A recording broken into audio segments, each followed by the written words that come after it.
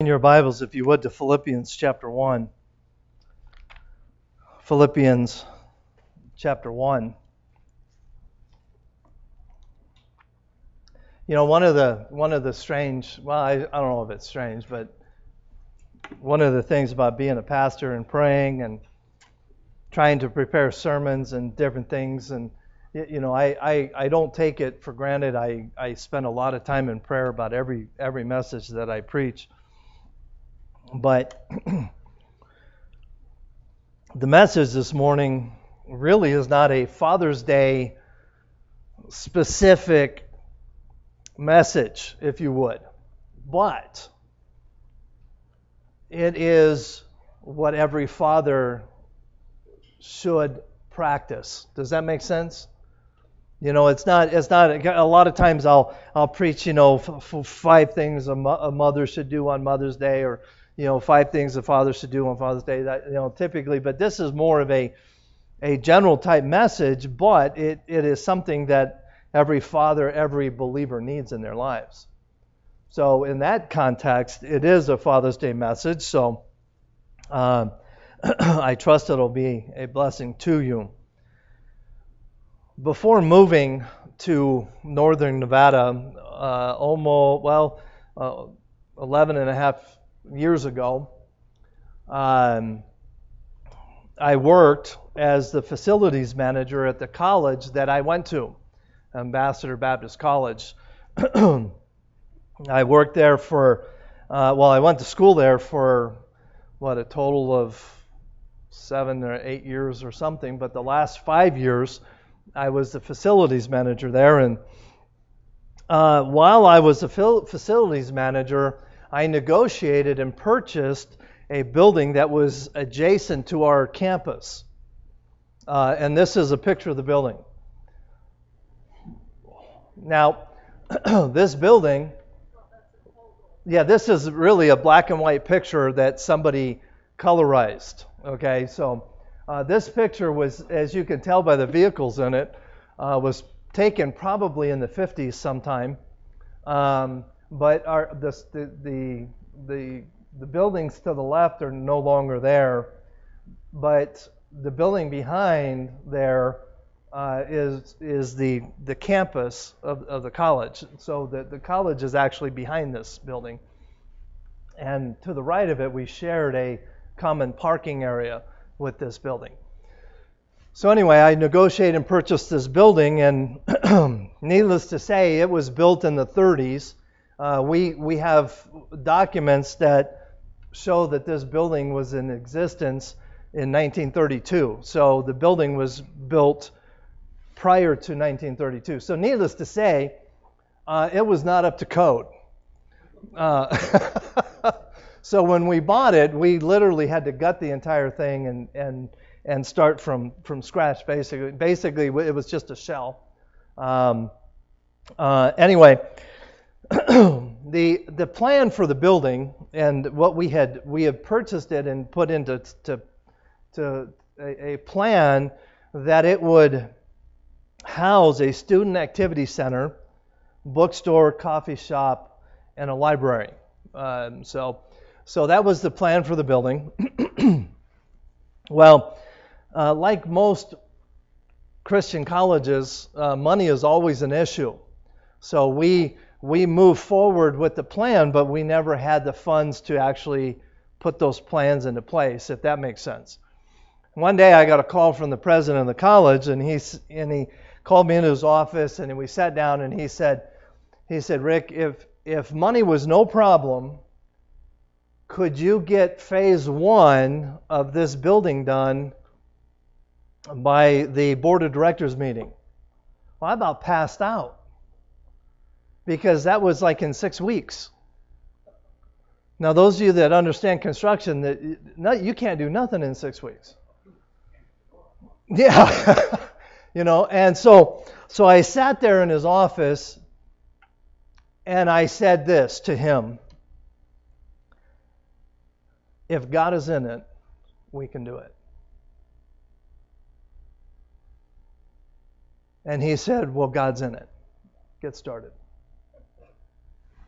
I did. I walked out of there just thinking, ay, what did I just say?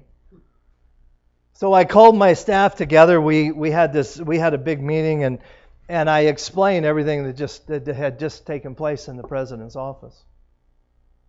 And every one of my staff members, and these are all construction guys, most of them were, and unanimously they said, Rick, you're crazy. We can't do it. And I looked at my staff and I said, if God's in it, we can do it.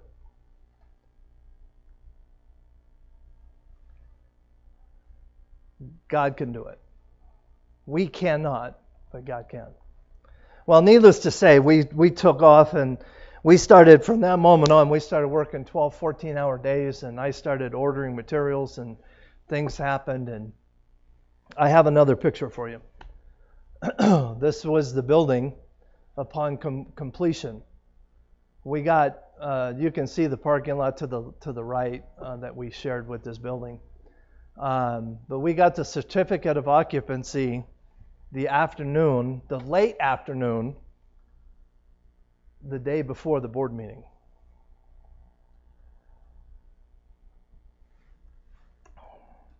Now, I say this, I'm telling you this story not to exalt myself in any way, shape, or form, but in every way, shape, or form to exalt Jesus Christ. Because He did it. He did the impossible.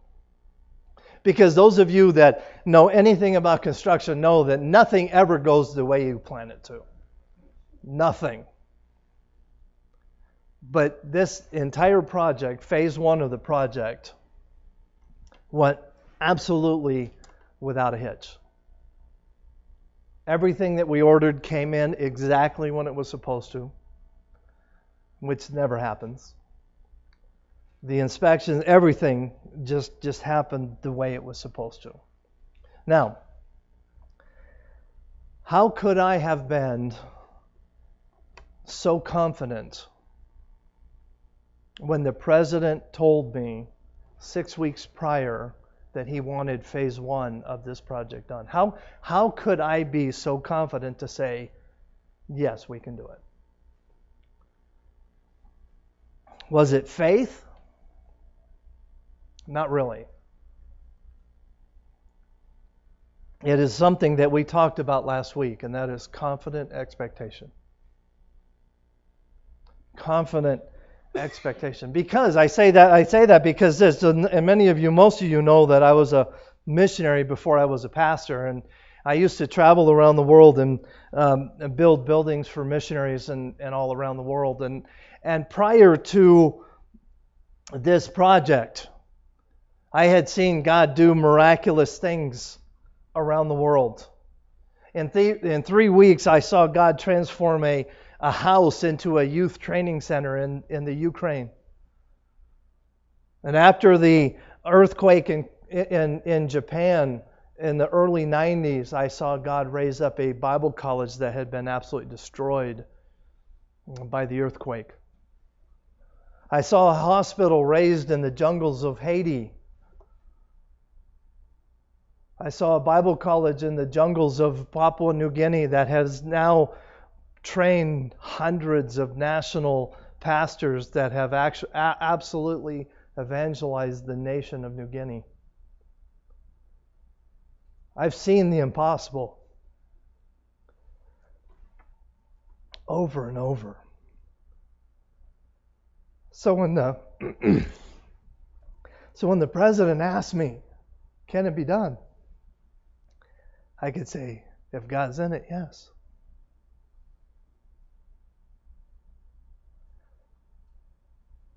God had showed Himself strong in my life so many times that I have confident expectation that God can do the impossible. The title of my message this morning is Confident Expectation. And we talked about it some last week, and I just felt the need to expound on that a little bit more because this is Father's Day. And if there's ever been a day that we need fathers, well, we need Christians today to be confident in the expectation that God can do the impossible, it is today.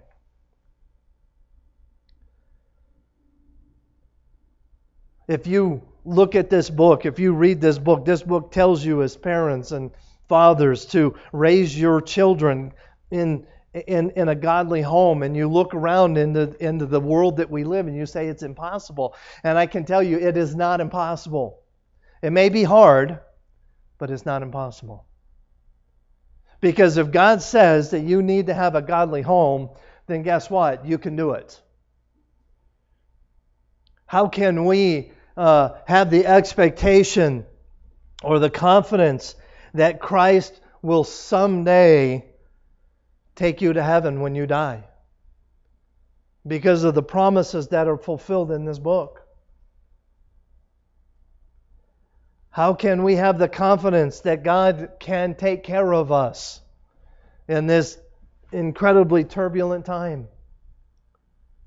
It's that confident expectation that God has fulfilled His promises in your life over and over and over. I've had people ask me, say, Rick, how can you have such confidence? It's really easy. Because I have stepped out in faith so many times and say, okay, God, have your way. And because of that, God has shown. So now for me to step out in faith to do something that is impossible, is it hard? Yeah, it's hard. But I usually don't hesitate. Why? Because He has shown Himself strong so many times. And He can do the same for you. In 1 John chapter 5 and verses 13 and 14, it says, "These things have I written unto you that believe on the name of the Son of God, that ye may know that ye have eternal life, and that ye may believe on the name of the Son of God. And this is the confidence that we have in Him, then, that if we ask anything according to what? His will." Why did I tell the president of the college, hey, if God's in it, it'll happen? Because it was in His will. Not my will, not the president's will, but God's will. He heareth us. Confident expectation. This morning, as my wife was teaching junior church, she was talking about Caleb and Joshua when they went into the promised land to spy out the promised land. How many spies went with them? Talk to me. How many went? 12. 12 spies went. 2 came back with a positive report. And what happened to the other 10? They were all negative Nellies, right?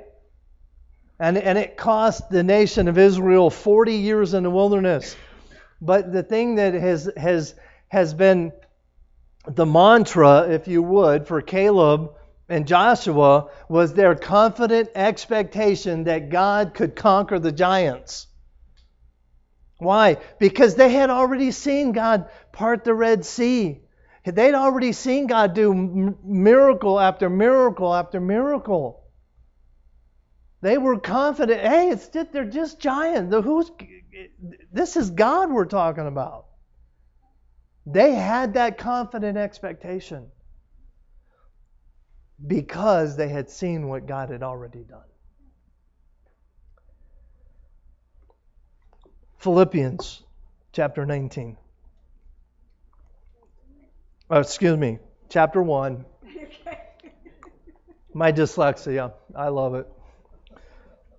One of the guys at work the other day asked me about it, and I said, having dyslexia is so much fun. You get to experience things all over again. Or was that Alzheimer's? Yeah, okay. My wife calls it Malesheimer's. I don't know. Anyway, I love it. I can watch a movie over and over and over. It's great.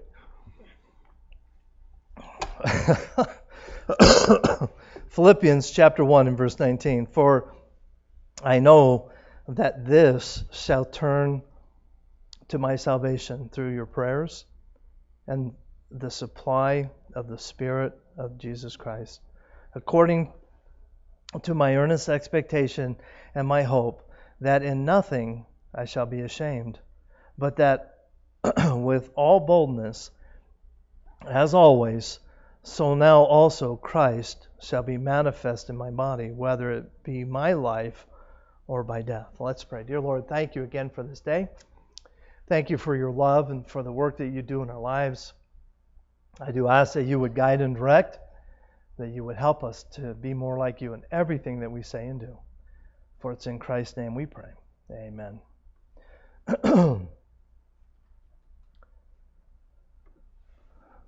I want to give you two resources this morning in verse 19. And both of these resources are without us. Okay, they are not, they're not in us. They come from without. Let's look at verse 19 again.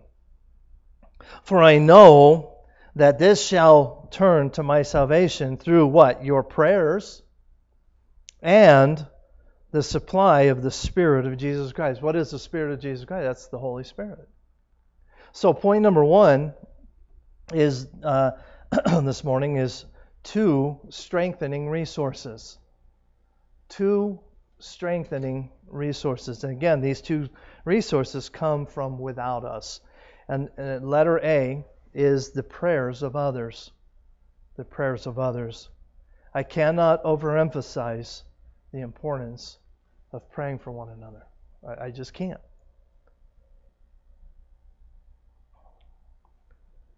Paul here acknowledges in verse 19 his gratitude for the people praying for him.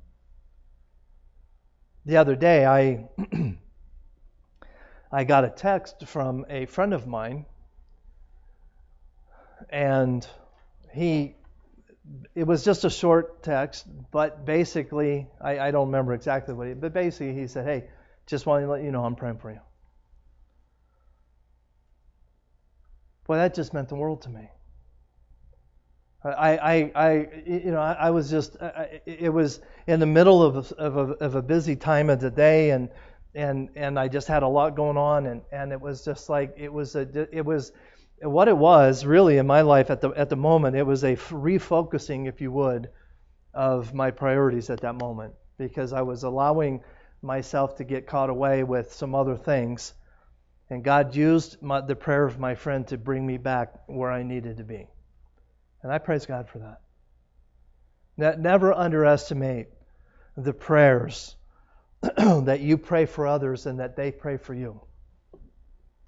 On Wednesday night, we get together and we have a Bible study and a prayer time. And why is that?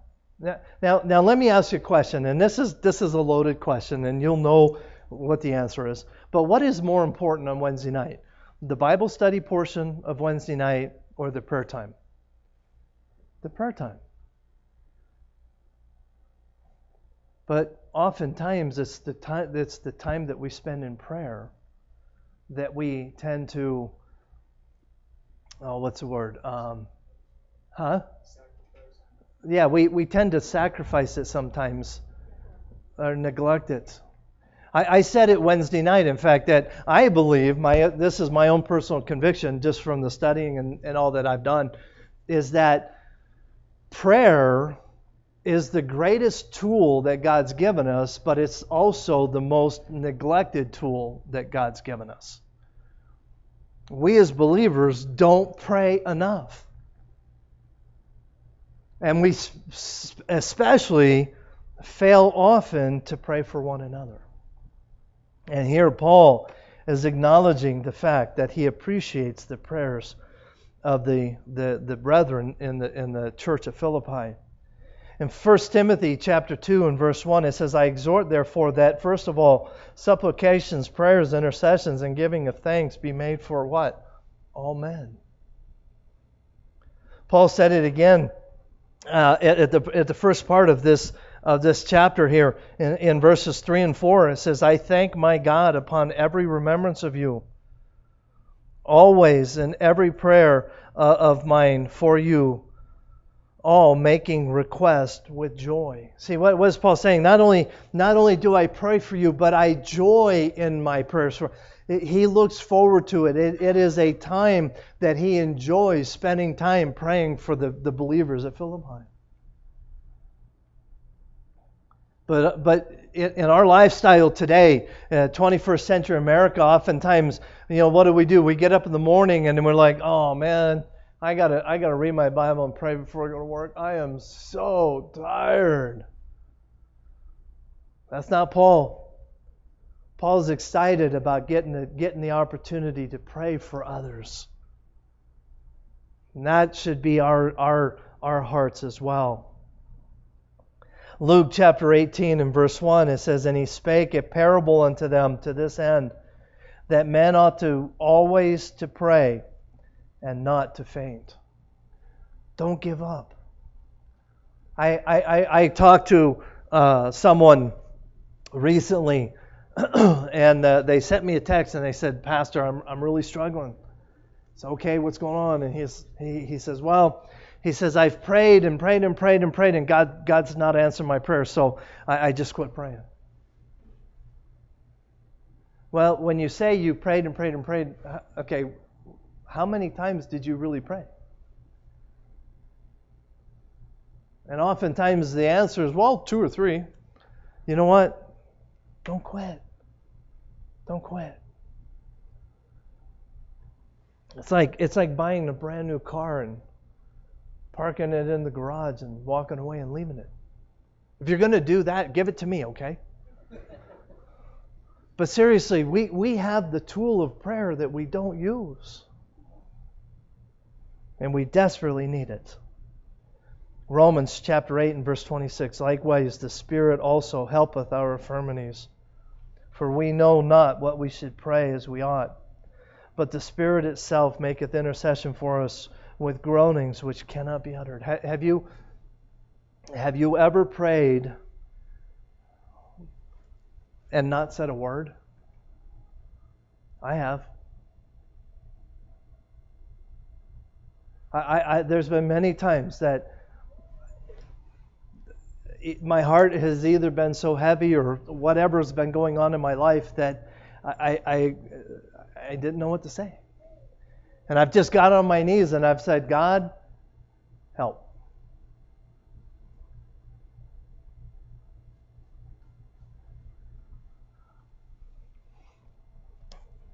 Two strengthening resources: the prayers of others, and then B, the power of the Holy Spirit. Again, on Wednesday night, we are doing an in-depth study on the Holy Spirit. I said Wednesday that prayer is the number one unused tool that God gives us, and I believe, personally, my conviction is that the Holy Spirit, the power of the Holy Spirit, is the second most unused tool that we have that we don't use. Mainly because we're just ignorant of what the Holy Spirit can do in our lives. And I want to give you 4 things, and this is just a snippet, okay? Start coming on Wednesday and you'll get a whole lot more, okay? But number 1, the power to know what's best. God knows what is best for us. Get a hold of that. God knows what is best for us. In Luke chapter 11, verses 11 and 13. "If a son shall ask bread of any of you that is a father, will he give him a stone? Or if he asks for a fish, will he for a fish give him a serpent? Or if he asks for an egg, will ye offer him a scorpion? If ye then, being evil, know how to give good gifts unto your children, how much more shall your heavenly Father give the Holy Spirit to them that ask Him?" What is he saying here? Basically, what he's saying here is, hey, look, if we as human beings know how to correctly and properly raise our children, which hopefully we do, then shouldn't God be able to do even better than you can? I mean, it's kind of a loaded, but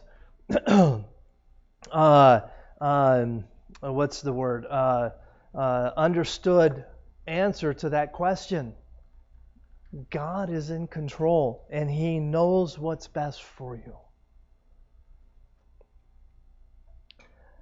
Number 2, the power to strengthen. The Holy Spirit has the power to strengthen. In Judges chapter 16, verse 28, it says, And Samson called unto the Lord and said, O Lord God, remember me, I pray Thee, and strengthen me, I pray Thee. Only this once, O God, that I might be at once avenged of the Philistines for my 2 eyes. Even Samson, did Samson make any mistakes? Yeah, he made 1 or 2. Okay? But even Samson, after making mistake after mistake after mistake, understood where his power comes from. But way too often, what do? We try to depend on us. Again, one of the most unused tools in your tool bag, I believe, is the Holy Spirit. And we depend on ourselves way too much. Psalm chapter 31 and verse 24, Be of good courage, and He shall strengthen your heart, all ye that hope in the Lord. Number 1, the power to know what is best. Number 2, the power to strengthen. Number 3, and this is an important one, the power to comfort. The power to comfort. In John chapter 14 and verse 26, But the Comforter, which is the Holy Ghost, whom the Father will send in my name, shall teach you all things and bring all things to your remembrance, whatsoever things I have said unto you. How can we have peace in our lives in the midst of this crazy world? It's the Spirit of God. He can do it. How can we have confidence in the attempt of doing the impossible? You know, during that project that I talked about earlier at the beginning, there were a lot of sleepless nights. Why? Because I was fretting. You know, I'm not perfect, okay? Please trust me. Those of you that know me can absolutely testify to that. But I would lay in bed sometimes worrying about, oh man, what if that shipment doesn't get here, or what if the supplier runs out of this, or what blah blah blah. What if we don't get the inspection? What if the inspector doesn't like and all of these things over and over and over in our heads. Why? Because I was not giving it all to God. See, we're human. We tend to do that. But the Holy Spirit is there to comfort us. How can we have the courage to get out of bed in the morning sometimes? Have you ever just laid in bed thinking, I don't even want to get up? Because you know what that day holds for you. And you don't even want to get up. You don't want anything to do with that day. How can we have the courage to do that? It's called the comfort of the Holy Spirit, the confident expectation that God is ultimately in control. John chapter 14 and verse 26.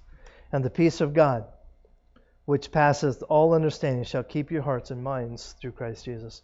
If you can explain it, then God's not in it.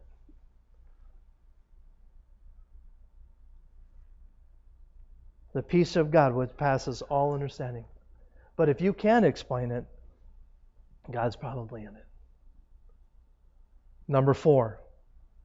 Not only the power to know what's best, the power to strengthen, the power to comfort, but the power to guide. The power to guide. In John chapter 16 and verse 13, Howbeit when He, the Spirit of truth, is come, He will guide you into all truth. For He shall not speak of Himself, but whatsoever He shall hear, that shall He speak. And He will show you things to come. The power to guide. One of the jobs of the Holy Spirit is to guide us through life, guide us through our decision making. How often do we face challenges in our lives and we fail to pray and ask God to direct us and guide us? And we go off of our own experiences, our own thoughts and research and so on and so forth. Now, my wife is an incredible person in this context. She doesn't buy or do anything without totally researching it. Absolutely drives me nuts. I'm like, just buy it. No. I got to go home and do some research. Okay, sweetie. All right, we'll come back. Why?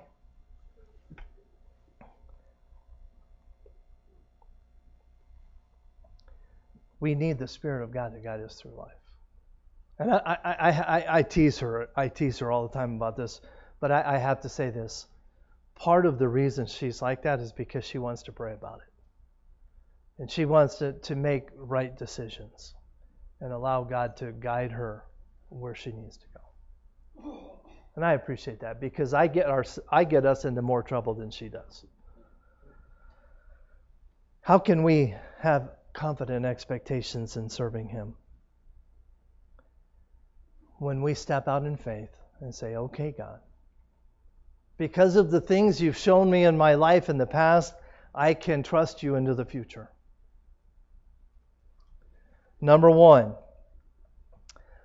2 strengthening resources in verse 9. And then number 2, and very quickly here, I'll be done.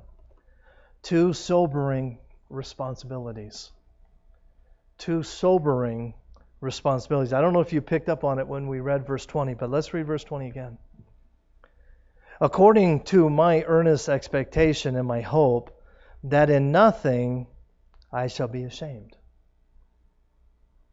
but that with all boldness, as always, so now also Christ shall be manifest in my body, whether it be by life or by death. In verse 20 generates 2 questions that every believer should have to answer. The first question is, would Jesus be pleased with me if He returned? One of the things I learned very, very early on in my Christian life, when I got saved almost 40 years ago. Well, let's see, what's the date today? 3 days. 3 days will be my spiritual birthday. I'll be 40 years old in 3 days. Praise the Lord for that. How about that? Now I just got off track. One of the things I learned very early on was that a friend of mine challenged me because I was always asking questions. So, well, what about this and what about this?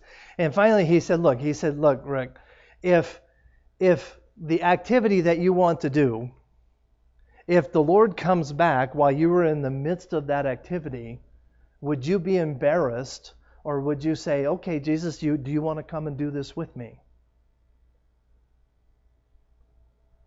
And I'll tell you what, that was a sobering thought for me.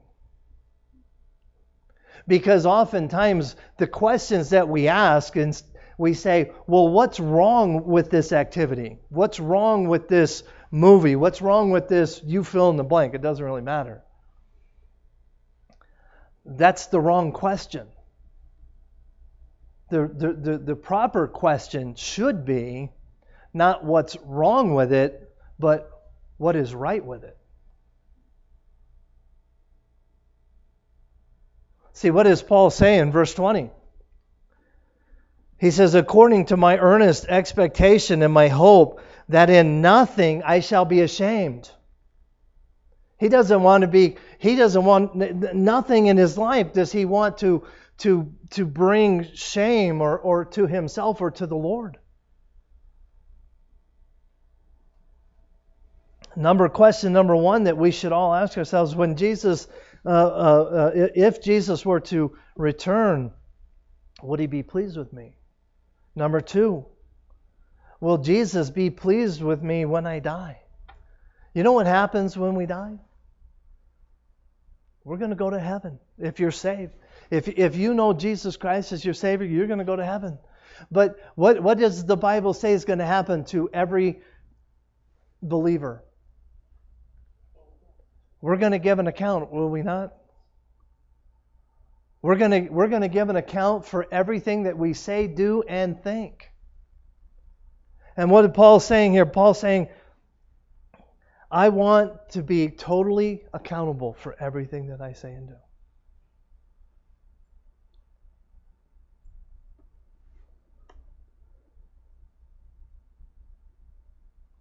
In 2 Timothy chapter 4 and verse 7, he put it this way: I have fought a good fight. I have finished my course. I have kept the faith. Paul knew in 2 Timothy when he wrote this that his life would be ending soon.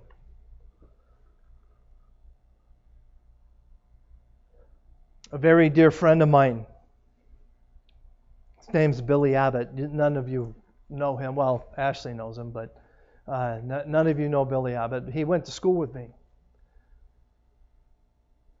Billy was the director of a Christian camp in Georgia, and then when camp season was not in, he was an itinerant evangelist. How old was he? 51 years old. 2 weeks ago, dropped over dead. Boom. Heart attack. 51 years old. I couldn't see it, but Melanie was able to see at least part of the service. And it was incredible the impact that he had in the lives of so many people. See, Billy lived like Paul. Even though he was only 51 years old, when he died, the testimony that he left behind was this verse. That ought to be the goal of every believer alive today. How can we have confident expectation to do the impossible? How can we have confident expectation because of what God's done for us in the past? God has proven Himself in our lives over and over and over. Fathers, how can you as a father raise a godly child in a world that literally seems to be spinning out of control? Because of confident expectation that God is in control, not you. I praise God for that.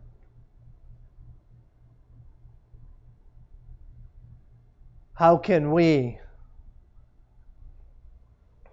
muddle our way through this thing we call life? The confident expectation of the things that God has done. When God directed my wife and I to move to Northern Nevada to start Grace Baptist Church, personally, I thought God was crazy. That's why we named it Grace Baptist Church. Because we decided that if God's going to use us to do this, it'd be His grace, not ours. But you know what? We never questioned. Because we knew that God was in it to do the impossible.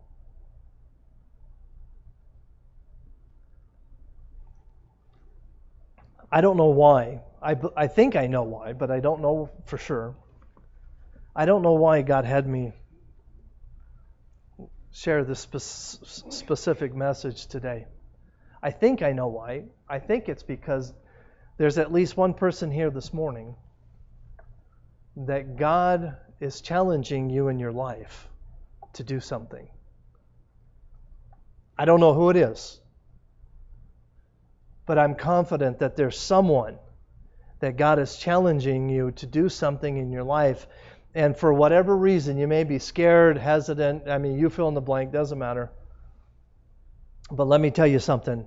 If God's in it, you can do it. Why? Because I've seen God do the impossible.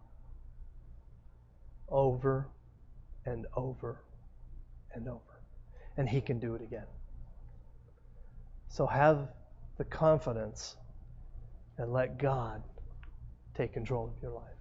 Let's pray. Dear Lord, thank you for this day.